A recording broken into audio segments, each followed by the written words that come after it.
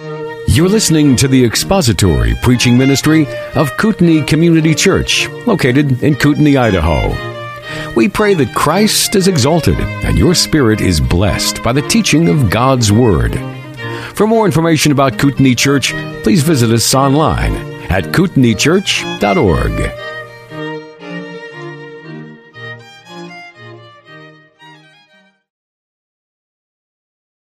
There's Dale. Okay. Now we can start. We're waiting for Dale. Yeah. Okay.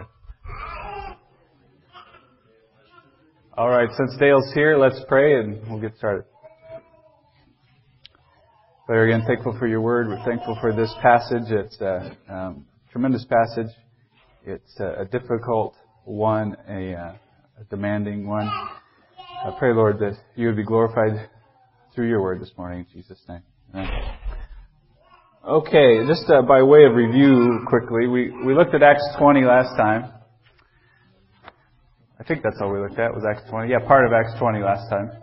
And we saw the role of the elders to shepherd the flock of God, which he purchased with his own blood, protect the flock from false doctrine and its purveyors, to be diligent in prayer and in the word, to be hardworking, unselfish, and to have a heart for the flock. And I got to thinking about part of this. So we talked a little bit about the savage wolves. I know that after my departure, savage wolves will come in among you, not sparing the flock. And from among you, your own selves, men will arise, speaking perverse things to draw away the disciples after them. That was Acts 20, verse 29 and 30. So I happened to get the CBD catalog. You guys get the CBD catalog? I like the CBD catalog. There's a lot of good stuff in it. There's a lot of other stuff in it too. So I thought, well, I'll just kind of quickly go through it and just show you some of the sorts of things that we need to be alert about, okay, that are in the Christian book catalog. So I thought, well, I'll just go through and I'll just mark a few, and then I ran out of these tabby things. First page here, inside cover, Jesus wants to save Christians.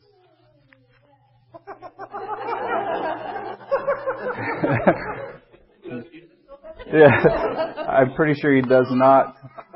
Rob Bell and Don Golden. Pretty much if you hear the words Rob followed by the word Bell, that's probably not something that, is going to be real edifying.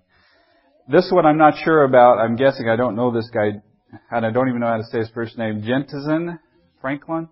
Ever heard of that? No? Good. Basically, he says, God has given you a dream and you are to pursue it, and here's how you do that.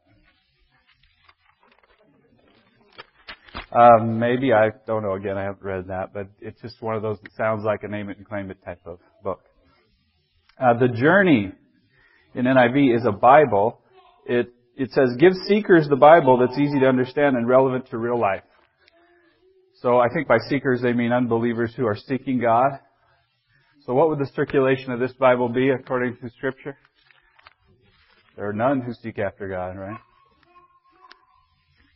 It might be okay, I don't know. You can read it if you want. It's a Bible. What? I guess they don't speak to seekers. I don't know. This is a whole section by John and Stacy, I think it is, Eldridge. And I won't go into this too much. There will be some book reviews to come. Jim is working on a book review of Walking with God, and it's about conversational intimacy with Christ. And so I'll let you read that later on. It has to do with the same sort of things that Jim has published a few letters on about hearing the voice of God, the nudges, all of that. On the next page, this is kind of interesting. They happen to be on the same page here and here. So now I'm not hitting this anymore. I decided I would hit this a few times. 23 minutes in hell. What does an eternity in torment look like, and how can it be avoided? God allowed Weiss, I don't know how to say his name, to spend time in the devil's lair, and now he shares what he saw, heard, and felt. It includes hundreds of scriptures that verify hell's horrors, plus answers to commonly asked questions about demons, children, pain, and more. I'm glad there's a book that emphasizes the reality of hell, but he didn't go there. On the same page as 23 Minutes in Hell is 90 Minutes in Heaven. I'm glad it's 90 minutes in heaven and only 23 minutes in hell. That's a good thing. Don Piper with Cecil Murphy. Don Piper, not John Piper, just to be clear. After a devastating car accident, Piper, a Baptist pastor, is pronounced dead at the scene. During the next 90 minutes, he remembers hearing beautiful music, meeting those who'd had a spiritual impact on his life, and experiencing deep peace until he's suddenly brought back to real life through another minister's prayer. An amazing true story. Keep going. What do we got here? A whole section devoted to Rob Bell. Remember those two words I mentioned earlier? Right. Rob Bell. I won't even read you the title of one of these books. It's disgusting. But I said Velvet Jesus last time. Velvet Elvis is his great book about rediscovering who Jesus is, and a whole new gospel actually for you there. There's actually even this. I don't want to spend too much time on this, but this is the Pneuma series. This is the introduction to the Pneuma series by Rob Bell. When Jesus taught about life's toughest issues, he used short, simple stories. True? Yeah, he did. Rob Bell's modern parables on film follow his lead. Don't I still have Jesus stories? Do I need new ones? Right? That's where we miss the point. You're not Jesus. Jesus, I have His words. I don't need yours. Your new ones. I'm starting to get irritated. So this is maybe a little better. Priscilla Shearer, He Speaks to Me, Preparing to Hear from God. Shows you how to simplify the process, really listen for His direction with real-life examples and insights. How to be sensitive to spiritual guidance during times of prayer. Discerning the Voice of God. She has two books. When you hear that still small voice, are you certain it's the Holy Spirit? She's going to tell you how to discern that. And if you need help with that, we have the Hebrew prayer shawl with the prayer of Jabez on it. So that will help you. And that is on sale now. It's only $18.99. They have other prayer shawls. The Flame of Pentecost is $54.99. Yeah, that's the better one. A whole section on the emerging and postmodern church. I don't know what to say about that. Lord, Save Us from Your Followers is one of the books. They like Jesus, but not the church. Jesus loves the church. Gave His blood for the church. They better like the church. I'm getting upset again. Stop it. There's a whole church growth section, and that I'm not saying that's heresy. There may be stuff that you can actually. I'm not calling all of that heresy, but again, as far as elders, that's not the emphasis that we ought to have. We're to feed the flock, shepherd the flock. Okay, so that same idea. Maybe some heresy in some of those books. I don't know.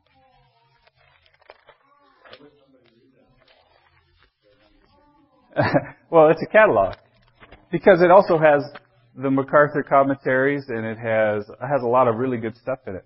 But you have to discern. Right? We Christians have to be discerning, even in picking up something like this. Why men hate going to the church. I just think this is interesting. Why men hate going to the church. The whole movement about how church isn't right for men, it's too effeminate for men. Okay. Why are you here? Yeah. I'm in touch with my female side, I guess. We're the most manly men of all time are men who love to worship God, and everybody. I mean, you know that. I mean, whatever. Okay, we'll go on. This one is just kind of an oxymoron. Rick Warren's Bible study methods. I thought it was an oxymoron. It might be fine. I don't know. A whole section on Joel Osteen. And one more section. Can't seem to find it. There's a bunch of books by T.D. Jakes. Do you know T.D. Jakes? Yeah. He's a heretic. There's no way around that. He's a modalist. He teaches that God is in one form, and then God changes it to another form, and then changes it into another form. That sometimes He's God the Father, sometimes He's God the Son, and sometimes He's God the Holy Spirit. And that's a rank heresy about the character of God. So there's a lot of it in there, and we just have to be careful about using something like this. Now, there's a lot of really, like Ray's question, there's a lot of really good stuff in here. You know, it's a good place to buy stuff. It's good books. You just have to be discerning. Okay? Anybody wants a copy of that, they're free to grab it. All right, so I introduced the question that we'll address today last week. You remember what that question was? I wasn't here last week. Lanny, you remember? Lanny's my favorite student.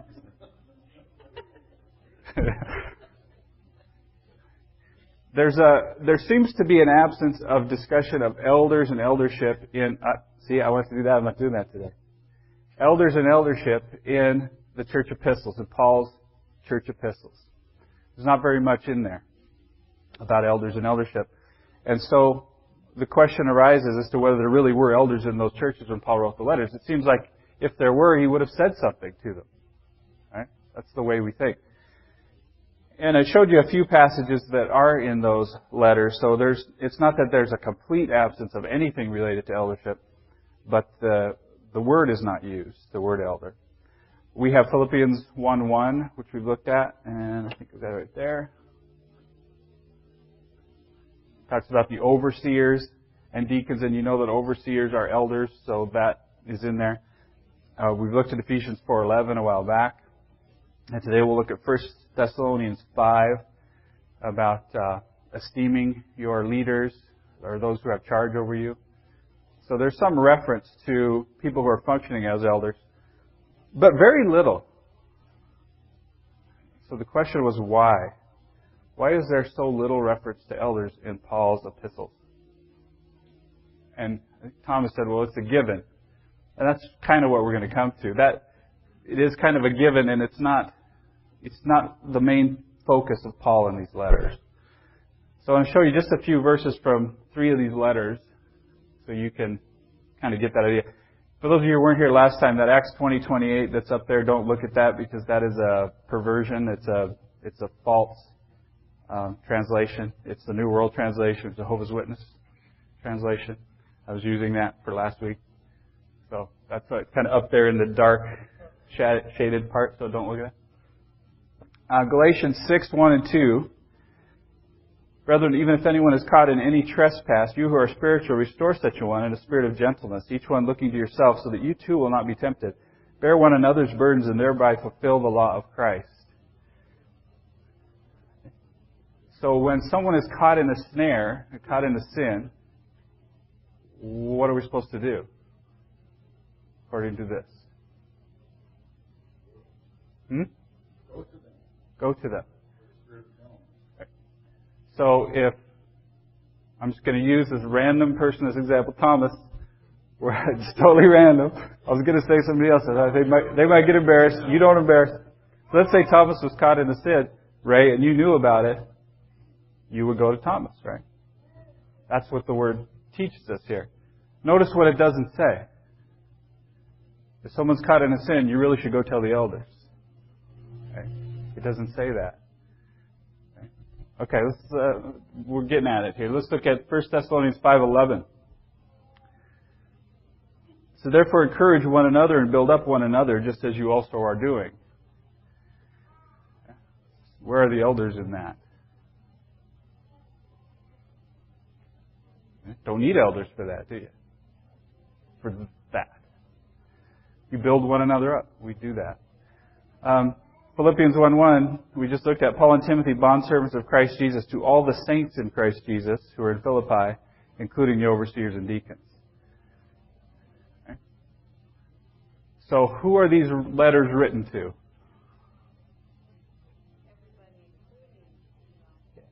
Everybody, including the elders. Paul doesn't say, especially the overseers and deacons, or to the overseers and deacons, and maybe also, some other people there in the church. It's to the saints. This is inspired writing from the Holy Spirit through Paul to all the saints. It's not these aren't letters to elders.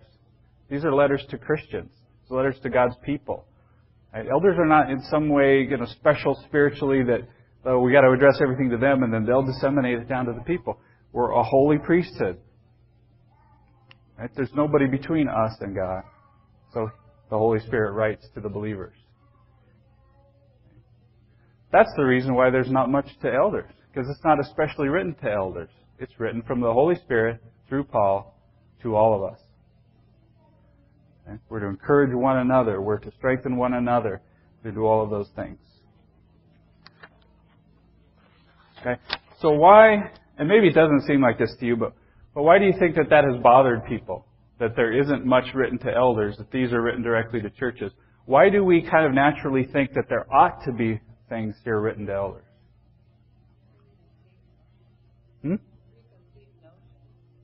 For sure. Preconceptions about what? Yeah, hierarchy. Paul does direct elders. Yep.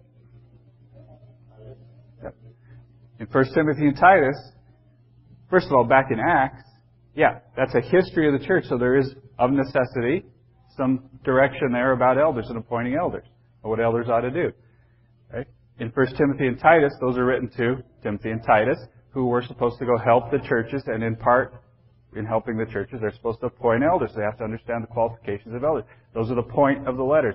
The point of the church epistles is not that. Right? But we think that anything addressed to a church ought to be addressed to the elders. So we sometimes think that. Right?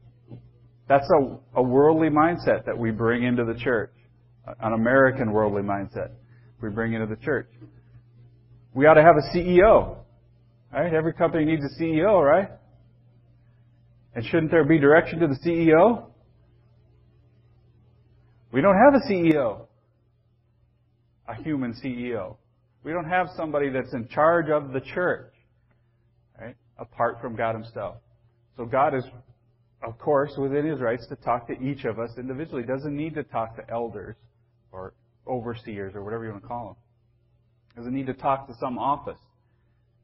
He can talk to us. So that's the point. Okay? So does it give you, do you have any sort of theological confusion? Does the fact that there's so little written to elders give you any problem? Okay, then we can keep going. On to 1 Thessalonians, one of the passages that does have something to say about elders. 1 Thessalonians, we'll spend some time in that. Oh, yeah, we're going to look at 1 Thessalonians. First, I have to give you some background. I forgot that I had to do that. So, one moment, please. Before you turn to 1 Thessalonians, you can read Acts 17. That's nice. Put that big honking thing up there. Acts 17.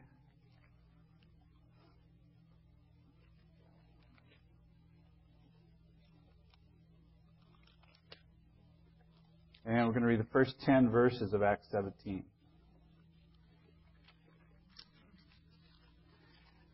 And it's pretty important because the background of the Thessalonian church, when 1 Thessalonians was written, is kind of interesting, and it has a bearing on how you interpret those verses. Acts 17, the first 10 verses. Now when they had traveled through Amphipolis, and Apollonia, they came to Thessalonica, where there was a synagogue of the Jews.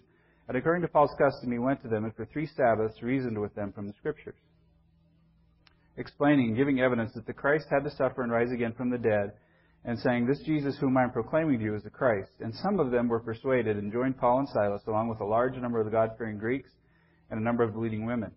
But the Jews, becoming jealous and taking along some wicked men from the marketplace, formed a mob and set the city in an uproar, and attacking the house of Jason, they were seeking to bring them out to the people. When they did not find them, they began dragging Jason and some brethren before the city authorities, shouting, "These men who have upset the world have come here also, and Jason has welcomed them, and they all act contrary to the decrees of Caesar, saying there's another King Jesus."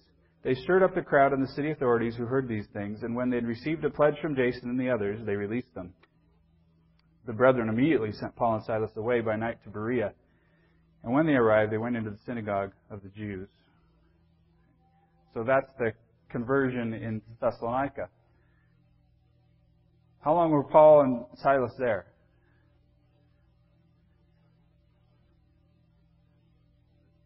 I don't know.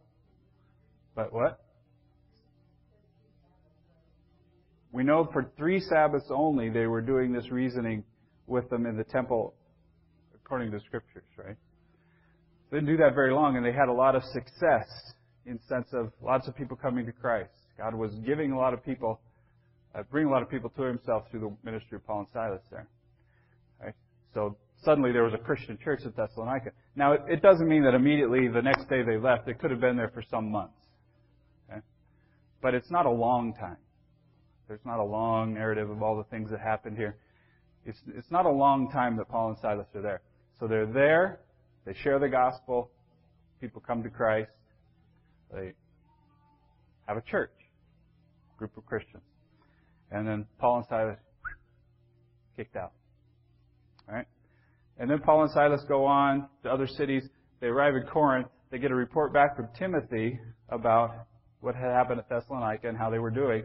And that's when Paul writes 1 Thessalonians. So it's only a few months after he had been there that he's writing to them. Very young church. Okay? This may have a bearing on why Paul doesn't call them elders when we look at 1 Thessalonians. He doesn't call them elders. Right? It's very unlikely, I shouldn't say that. There's no evidence that they had been recognized as elders. Or he probably would have called them elders. Right? But you're going to see that there are men who are functioning as elders. It's also very unlikely because of that they were paid. They're probably haven't gotten there by the time of the writing of 1 Thessalonians. So they're probably men who are functioning as elders, possibly recognized as potential elders by Paul and Silas when they were there, but probably not recognized as elders, in some official capacity. They wouldn't have done that, and probably not paid. Okay? So you'll see why that matters here. Okay, 1 Thessalonians chapter 5. We're going to look at verses 12 and 13.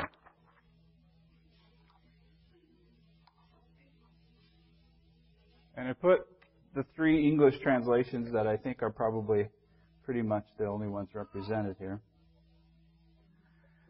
And if you look up I want you to see all 3 of them so you can see that there's something that's a bit of a problem right up front. New American Standard says, "But we request of you, brethren, that you appreciate those who diligently labor among you and have charge over you in the Lord and give you instruction, and that you esteem them very highly in love because of their work." The NIV is a little bit different. "Now we ask you, brothers, to respect those who work hard among you, who are over you in the Lord and who admonish you. Hold them in the highest regard and love because of their work." And then the King James said, "We beseech you, brethren, to know them which labor among you and are over you in the Lord and admonish you. Esteem them very highly in love for their work's sake." You see that there's a word that the translators are struggling with. It's in the first part of the verse. New American Standard, "We request that you appreciate those who diligently labor among you." NIV, we ask you, brethren, to respect those who work hard among you. So you have appreciate or respect. Those are kind of close. King James, though, says, "We beseech you, brethren, to know them which labor among you." So which is it? Knowing is a little different than appreciating, and it's a little different than respecting. We're kind of having a struggle here, right? So how would you figure out what the meaning is supposed to be? I could just meet you today and respect you, but I wouldn't know you.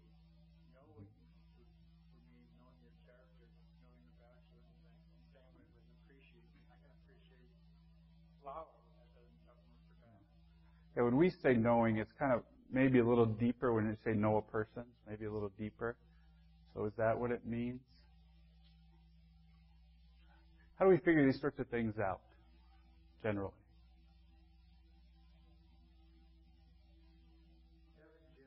Ask Jim? No, that's what I do.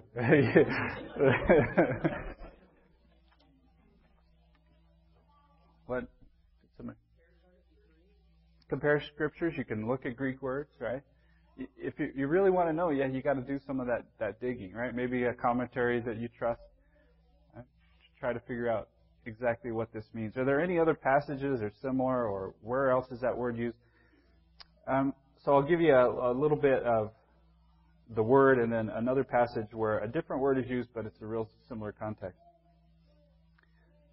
The Greek word is almost always translated to know or to understand, even in these others that don't translate it that way here. Give you a couple examples. Titus 1:16 says they profess to know God, but by their deeds they deny Him. They profess to know God. Well, it's that know, that kind of deep knowledge. But in the context here, it doesn't really make sense to just say to know, does it? Let's look at it again. That you know those who diligently labor among you? I already know Him. What is He telling me to do here?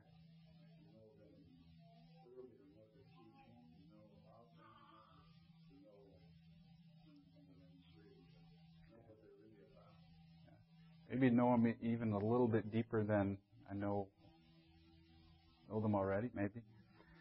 I went to 1 Corinthians 16. You can turn there if you want to. It's up to you. You have your Bible. 1 Corinthians 16, verses 15 through 18. Huh?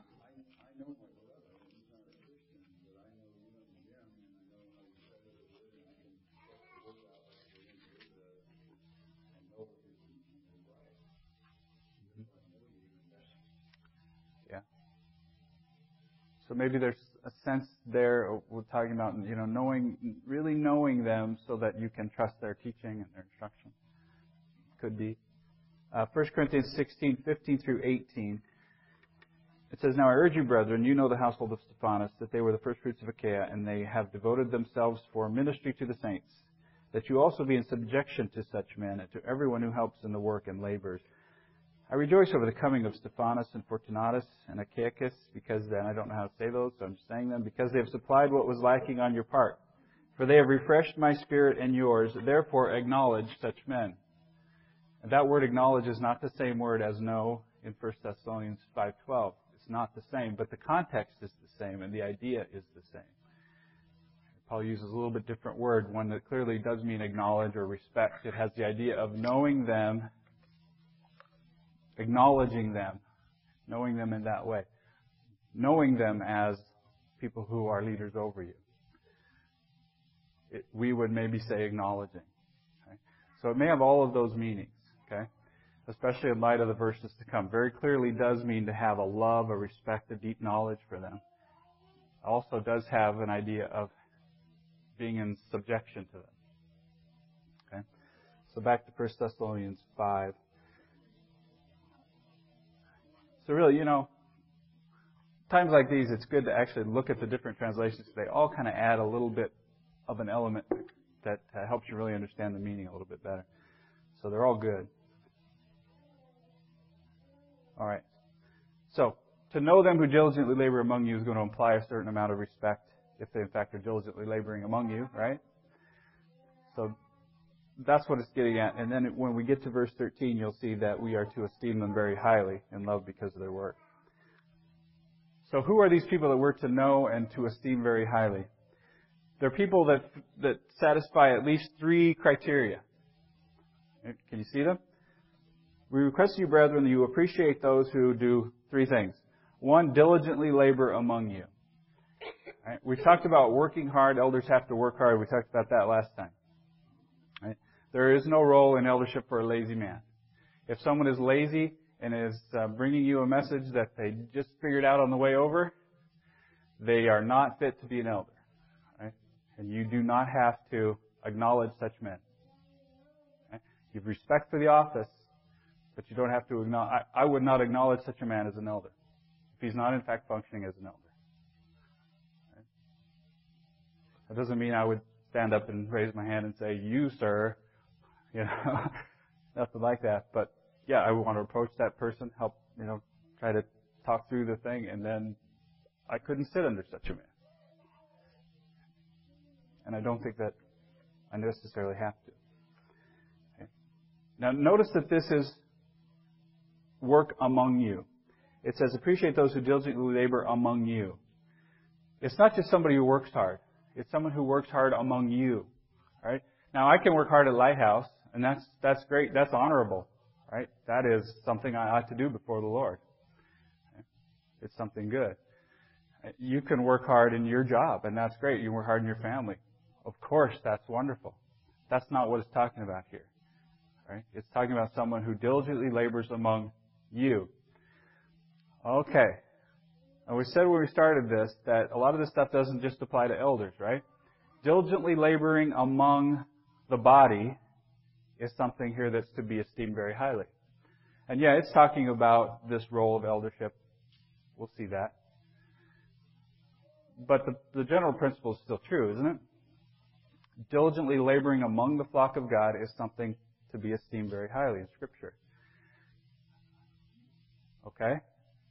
So that means that sitting, we don't even have pews, so I can't say worm in a pew. Worm in a chair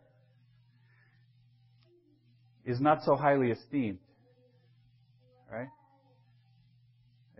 There's plenty of Scripture here that we could go to if you want. The parable of the talents, you could go to that. Do you have any talents at all? Do you have anything that God has given you? Can you breathe? Right? That's a tremendous gift God has given you. You have a day, time, it's just something God has given you. You have to use it for His glory, for His sake. And I think you have to use it in those institutions that He's created and that He blesses. The family and the church. Right? So someone who says, well, yeah, I do serve the Lord. I am a Gideon. Love the Gideons. Great. I'm glad you serve the Lord and the Gideons. Amazing work. What are you doing in your church? Right? Diligently labor among you. Are the Gideons part of the Church of Christ? Sure.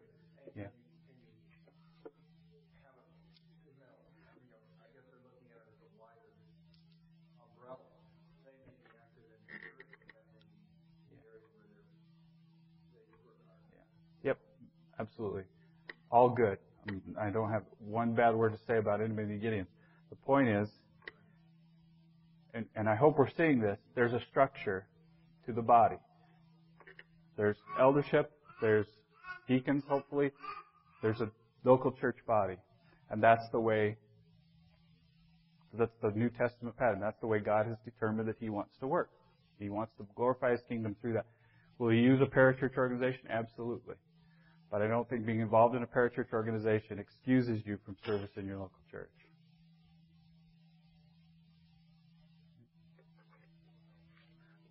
Was that rough to say that? Yes? Yeah. Okay.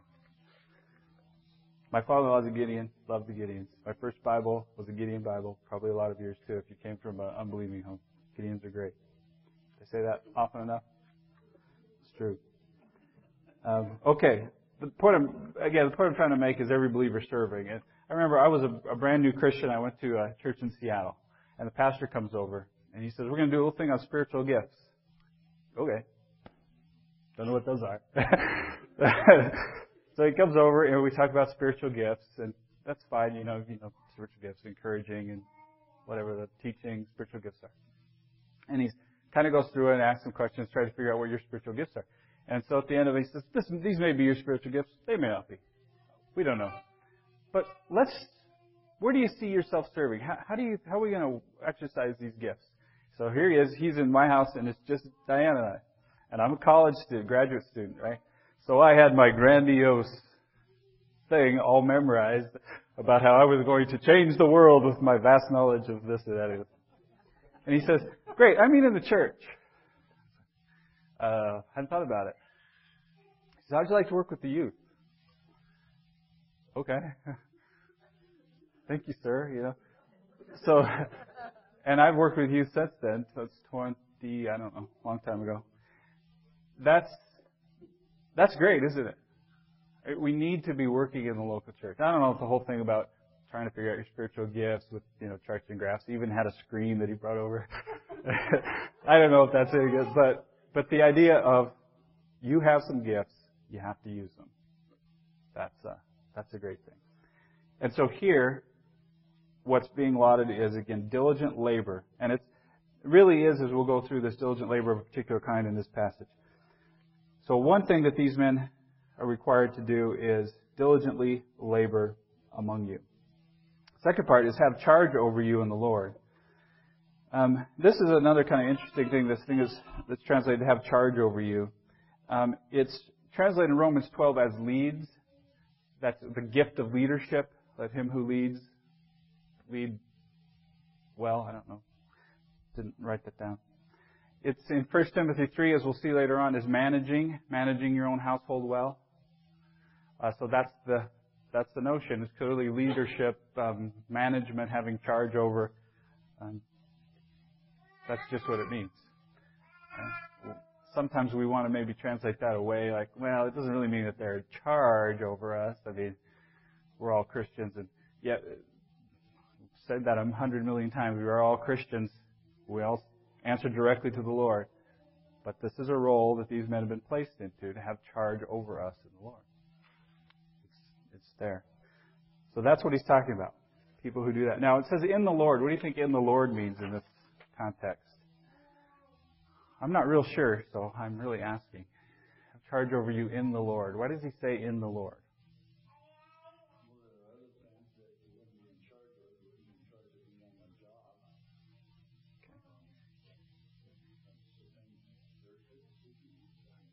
Yeah, do you think that's it? I mean, that seems most likely to me. To have charge over you in the Lord. Because it was very, very possible in those days that you could actually be a slave of someone, but actually be their spiritual leader, their elder.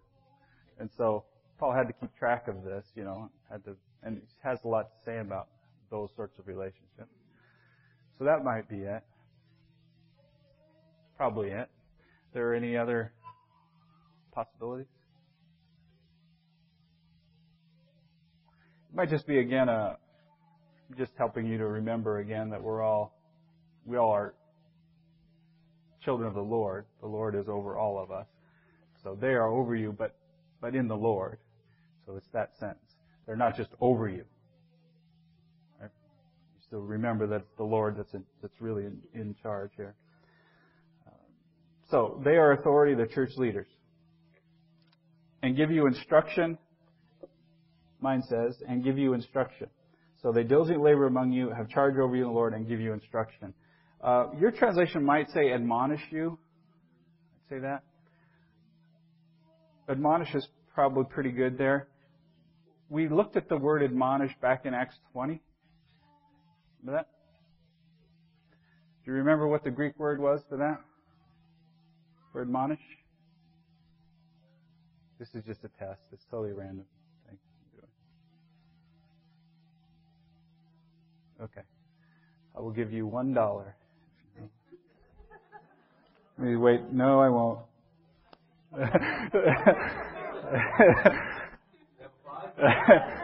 No. Well, I do have a 20. I'm not giving you that. Unless you can make change. Remember nouthetic counseling? We talked briefly about nouthetic counseling. It's that word, noutheteo, nouthetic. Same word. So it's a negative word in the sense that it implies, kind of correction or rebuke, discipline a little bit. I shouldn't even say a little bit, that's what it means. So it's talking about, so these are men who have to diligently labor among you, who have charge over you in the Lord, and who admonish you. Right? So they have to be willing to admonish you.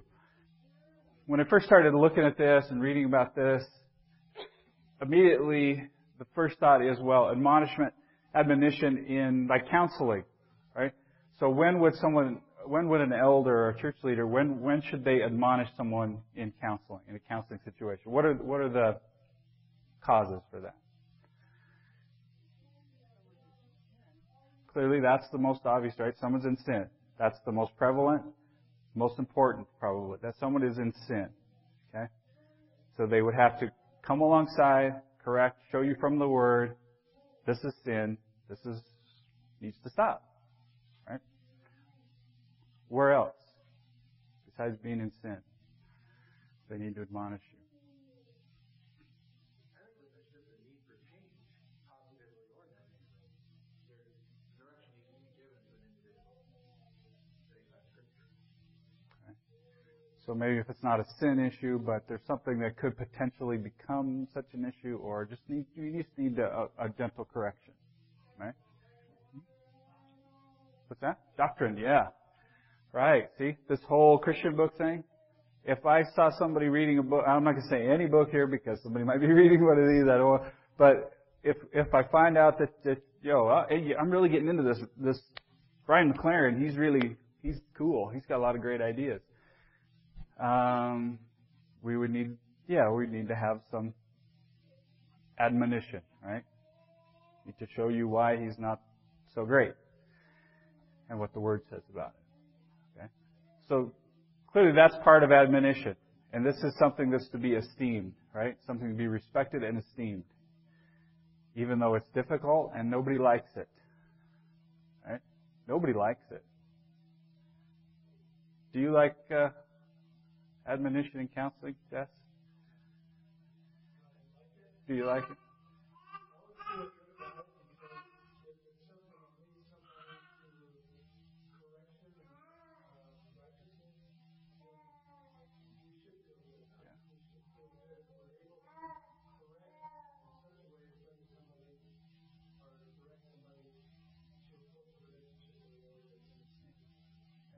And that's the point of it, isn't it?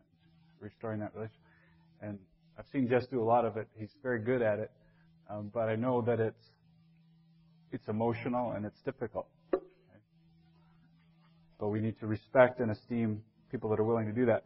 Now, so that's where you first go with that. But there's another bigger part of admonition here. It's instruction here in the New American Standard. It's that either way. Whenever an elder is teaching, there must be admonition involved. Right? And that is apparent from our theology. Look, we're depraved sinners apart from Christ. We don't have anything to recommend us. Okay? Nothing. So when we are approached with the Word of God, it will certainly admonish us. The Word will admonish us. Because we don't come perfect. We don't come to church perfect. So when the Word is shared with us, something in that is going to cut us to the quick. If the person that is delivering the message of the lesson is in fact sharing from the Word of God. It's going to admonish us. So you see where this gets to the whole church growth, seeker-friendly philosophy of ministry, the whole idea. Whenever the Word is presented, whenever anything is done for you by somebody who is in charge of you, who has charge over you in the Lord, anybody who is bringing you something, it must be some admonition. Look, if I sit right there normally, if I sit over there when someone is preaching up here, and they're done preaching, and I get up to sing that last song, and I feel like, yeah, that was great. I had a few laughs, and I was comfortable the whole time, and I agree with all of that. And that's great. It was an unworthy effort. Okay? If I don't feel some discomfort, some cutting to the quick, something that I've got to change, some reproof that I've understood against me, something that I've got to make better, then it's a wasted effort. Right? Chris? Right. Right. Exactly. Maybe it doesn't touch everybody, right? But if it doesn't touch anybody, it's just a waste, right? So if what I'm trying to do is make you feel good about yourself today, then I'm wasting my time. Right? All I have to do is keep silent and you'll feel good about yourself. That's who we are, right? What about affirmation? Affirmation of what? What do you mean? Pick a topic. Affirming you did a great job in communicating the word today. What about when if you're preaching and you want to say at an annual meeting, you want to thank people for, well, I guess it's not really preaching. You want to thank people at a given time. You want to thank someone for their contribution to the church through their family. Yeah, that's fine. What I'm getting at is if I'm going to serve my function as an elder, it is to open the Word of God to you. And maybe I should say almost always, it will have some admonition. I've never read a passage of Scripture and not felt an admonition. So maybe you're not that way. But I understand myself. You know, I know who I am apart from Christ. I'll go back to read Ephesians chapter 4. You want to know who you are apart from Christ. That's who I am. I'm totally depraved. Apart from Christ, I would do anything for myself. That's who I am. And so when I read Scripture, any Scripture that I read it lifts me up, but it also admonishes. Okay? Comment?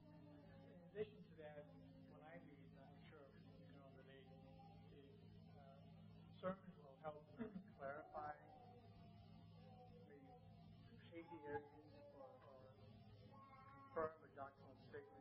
You know, the conviction we have, but there's a lot of peripheral add-ons that will help me to learn. Like if Brian is giving a sermon, not to be specific, but sometimes an area of Scripture would be a little fuzzy, but then he would help to solidify that. Mm-hmm. So it's also convicting, but it also helps you in the future understand the Word of God. Yeah. Right. So there's clarifying rules. There's encouragement in it. There's all of that in it. But there's admonition. If look here, we request you, brethren, you appreciate those who do what? Diligently labor among you, have charge over you in the Lord, and give you instruction. And it's admonition. It's negative instruction. That you esteem them very highly in love because of their work. And this is their work. If there is no admonition in their work, it doesn't fit. Would we see that in the same way? Even every time we read the Word of God, we're convicted because we all fall short of it. That's all we've got. Yeah. It's always instructed, whether by the elder or By the Word itself. And of course, I mean, a faithful elder is doing nothing but that same thing, just opening up the Word to you. So it's going to have that same sort of impact. Okay. We will look at verse 13 next time, and then go on. I think we'll hopefully start 1 Timothy, and looking at the qualifications of elders. Okay. So let's pray, and we'll be done. Father, we're again thankful for your word and pray, Lord, that we don't go beyond what is written. I never want to do that. And pray, Lord, that you would correct any wrong notions or, poor presentation or anything that occurs that is not in keeping with the perfection of your word. Pray that you would cause your word to have its way and to have its edification in each one that hears it. In Jesus' name.